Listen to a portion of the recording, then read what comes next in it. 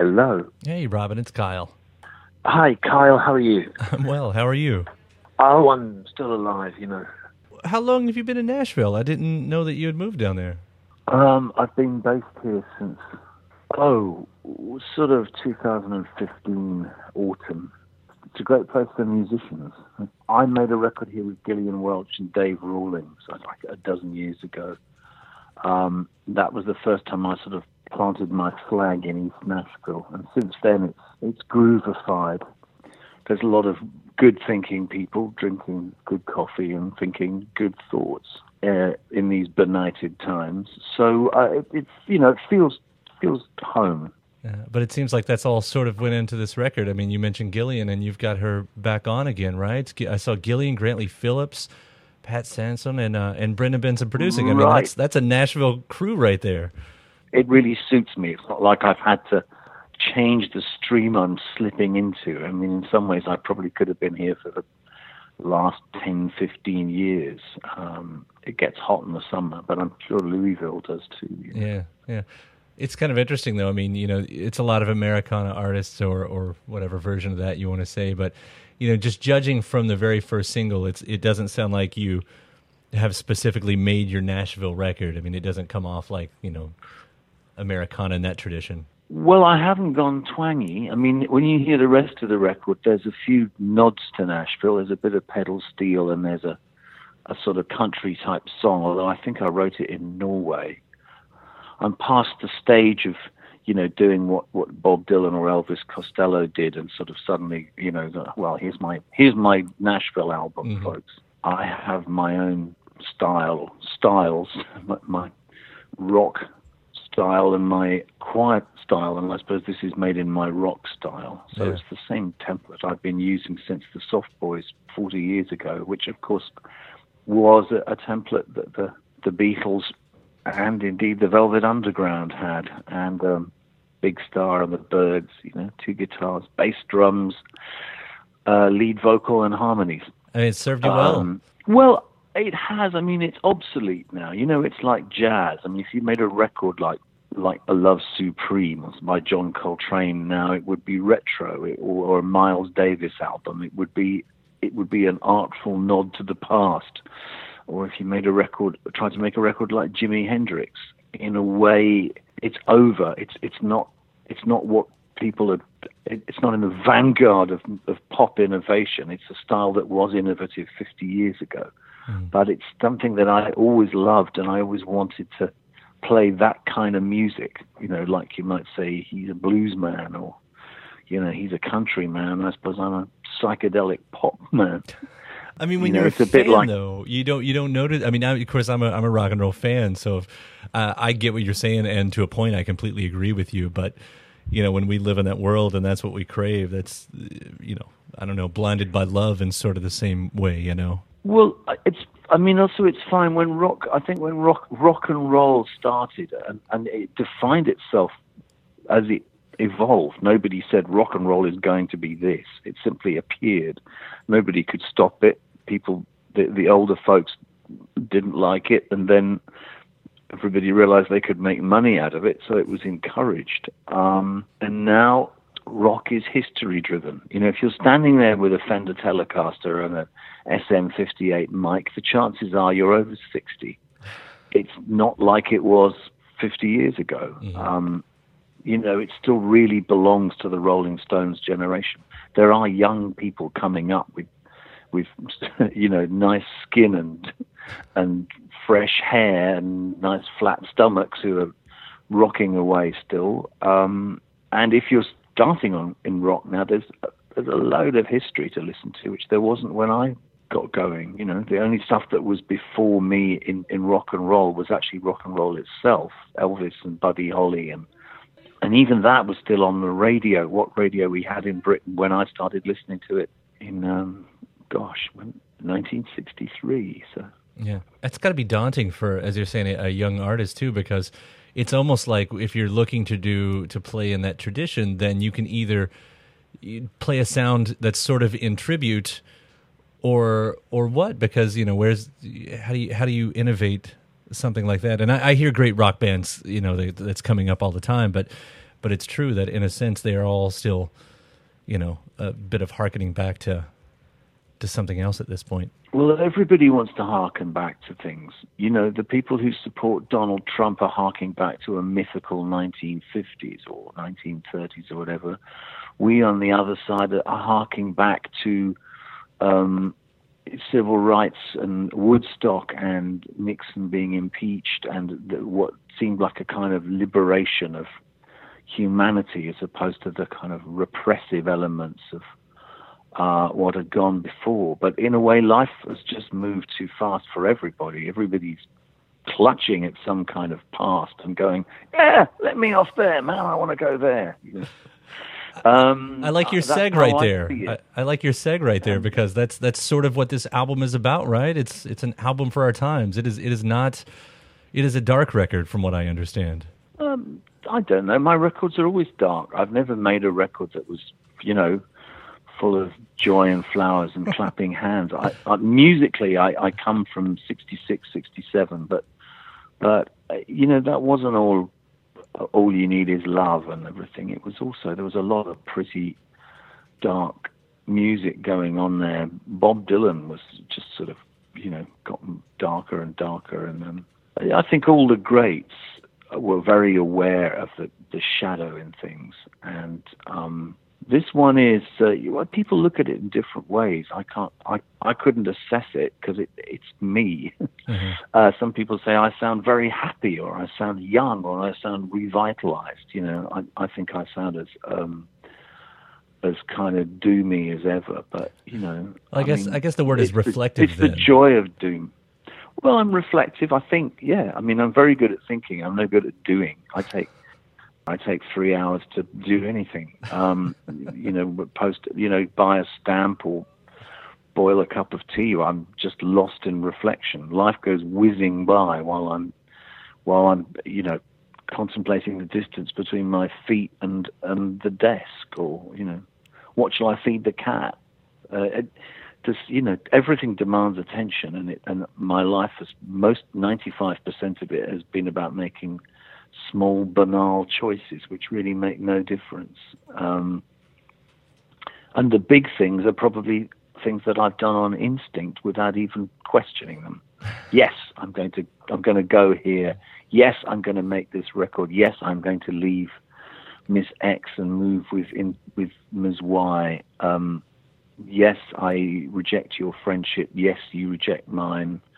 Yes, I'm moving to America, or I'm moving to Australia, or I'm moving to DC, or But I don't even think about those things. I spend all my actions are on instinct, and my thoughts I'm lost forever. You can have fun putting that on the radio.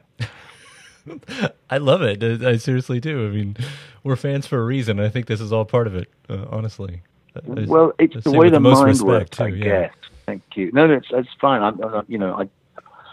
I live. The only thing I understand is art. I don't understand life. But give me a guitar or a pencil or a crayon or something, or something to write on it, and I'm away. That's how I make sense of life, and I guess that's probably not a logical sense, but life kind of redeems itself through art, and that's my function in the human ecosystem. So when you have a regime that is philistine and hostile to art and creativity and thought, like the current one in America or in Britain, then it's heartbreaking, but it's also stimulating, because I think it makes everybody, it just makes you dig in harder, and it makes you value what you're doing and what other people are doing. Yeah. I suppose in a world where the arts are beloved and funded by everybody, you take them for granted, Right. They're busy closing the libraries in Britain. These people are dirt as far as I'm concerned, but that's what I think. I'm that kind of a person. No, that's something specifically that I've been thinking about a lot. And you can totally put that on the radio. Yeah, I am a defiant socialist and liberal, and if my visa is rescinded, well, too bad. I don't know, but I'm here as long as I can be. Yeah. Well, you and I are on the same side on every bit of that. Thank you. I would imagine most people I talk to are. That's the amazing thing. I never meet the opposition. Mm-hmm. And I've been out on all those marches. I've been on some marches, and I've seen footage of the marches. And you would think that the entire thinking, feeling world is out against what's happening, and yet, we don't seem to have any power. We scramble and scrabble to have any voice at all, despite the fact that we are the articulate wing of humanity. The other side has no eloquence. It has no debate. It has no thought. It just has lies and feebly thought out slogans. There's not even a humorous arch villain at the middle of it yet, unless you discount. Unless you include Boris Johnson, I suppose. I don't know what he's doing. He's far too smart to be a Tory. He's extremely worrying. But the rest of them just you can't even speak to each other. There's no debate. And it's this oil and water effect, which has occurred both in the States and Britain, which is, looking at it in a detached way, it's fascinating. Looking at it, feeling about it, it's absolutely terrifying because there's no consensus of reality. Somebody I spoke to the other day blamed hate radio, and I think that's probably got a big part of it, that it's possible they even put gamma waves in those what's called talk radio, but it's hate radio. Mm-hmm. But it's apparently addictive. I've heard of people who, used to go hunting, shooting, and fishing, and all the rest of it, and now they just sit there huddled in front of the radio, waiting for the next blast of vitriol. And maybe there's some kind of gamma waves that Hitler or somebody was researching, Hitler's people, and they've put them in there so it actually that kind of brutal thinking, the voice of hatred. It's actually people got to hear it, Yeah. Or maybe it's like chili pepper or something. It's too much to begin with, but then you can't get enough of it. It would honestly make sense because sometimes, as you're saying, what's the old Mark Twain line that you can't argue stupidity or something like that. You can't argue against stupidity You can't because you'll always lose. You'll always lose. You'll always lose. When this is what they're proving. So in a way, it's like a smooth stone or a smooth cliff face. You can't get an axe into it. You can't get a foothold, a crampon. You can't go. Well, wait a minute. So what you're saying is this. There is no argument. I think also maybe it's to do with the development of the personal stereo that. Since the Walkman came in 1980, we've got more and more used to hearing what we choose to hear. I don't know how far back you remember. Mm-hmm. But, I'm 35. Do you remember when those came? Yeah. Oh, shoot. Okay, you would. Well, then you're 35. Yeah, so I was born in 81, so I definitely grew up with a Walkman. Anyway, I wasn't before the Walkman. No, you might just have been conceived with one, but it's probably unlikely. But when were you born? What time of year? I was born in September of 81. Well, they were definitely out and about. I first heard one in September 1980. Mm-hmm. Yeah, I bought my first one that December. Well, you grew up with them, and they were cassettes, and then they became CDs, and then they became iPods, and then they just became phones. And I think we're all used to creating our own soundtrack, our own reality. And in a way, this is what's happened, hence alternate truth, alternate facts. We have our own alternate facts. And so if you're on one side, you follow a certain group of people on Twitter and you have a set of beliefs. And if you're on the other, you follow the other one. They don't meet. And I don't know whether it's that or hate radio or it's just, the earth decides it's time for a cull and we need to, if we don't destroy ourselves in the next 30 years, we're going to get into space. And maybe as a species, we're too unstable to colonize space beyond the moon. And so this is the Earth's way, Gaia's way of going, okay, back to the drawing board. You're going to wipe yourselves out, and I'll start again. I'll produce some other species. Hence my stuff about the feline dynasty right. I want to tell you about what I want. Again, a perfect seg, because we needed to come back to the music there, and I was going to ask about that, because that seems like the end goal. That's the hope. That's feline dynasty. Well, the hope is that to me, the only hope now is a kind of like an evolutionary leap, a mild evolutionary leap, a very sudden one, in which humans as a species begin to feel each other in a way that feel what each other are feeling, a sort of mild telepathy, not to the point where you can probe each other's minds, but a sort of like a very turned up version of empathy that borders on telepathy. So you want to do what's best for other people because you can feel how they feel. And I'm not a particularly empathic person at all. I'm very enclosed in my own mindset and my own sensations. But I know that that's the way, if we want to survive, that we have to evolve. We have to some extent, lose a bit of individuality and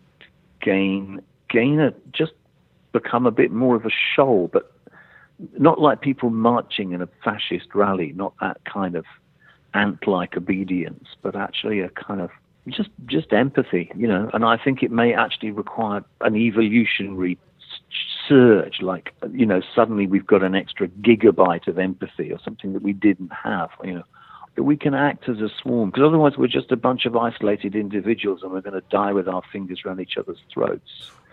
And so if I have any hope, it's for that kind of thing. And whatever the government or the immigration people or whatever those sinister figures that somehow manage to get themselves in power are doing, there's a lot of us who don't feel that.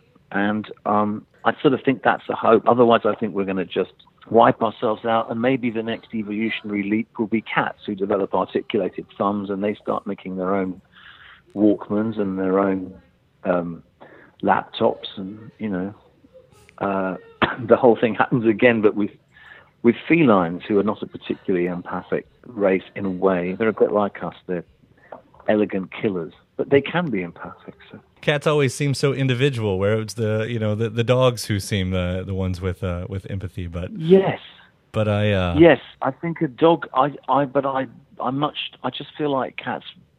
That's the future. I just think I think they might, who knows, it might be frogs, it might be cockroaches, or it might just be the iPhone. It's possible that the only thing we will leave behind is the iPhone, because the other thing we're doing, as we're also destroying the environment and heading towards global fascism, is we are desperately trying to replace ourselves. We are going to make ourselves, if nothing goes wrong at all, we will just make ourselves redundant because the phone will do everything for us. It already tells you where to go. People don't even need to look at where they're going before they set off. They just follow it. Yeah. It asks you how you are. It anticipates your needs. It tells you what you want to buy. It knows what records you like. I would imagine that soon there will be eye lovers and eye therapists and all sorts of things, So it's possible that we're also going to just leave behind the eye world, if you like, which is an alternative. But these are.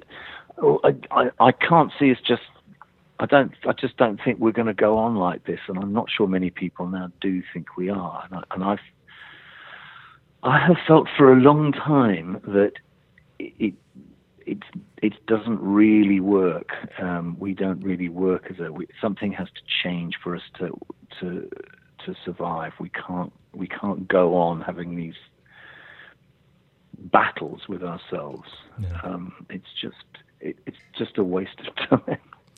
And you think it's been happening for 1,000 years, and I think it's been happening as long as our species has been walking the earth, which is why that art and music and philosophy from 5,000 years ago is still relevant. You can quote Plato, or I don't know, I haven't read all those things, but that's why, or Shakespeare.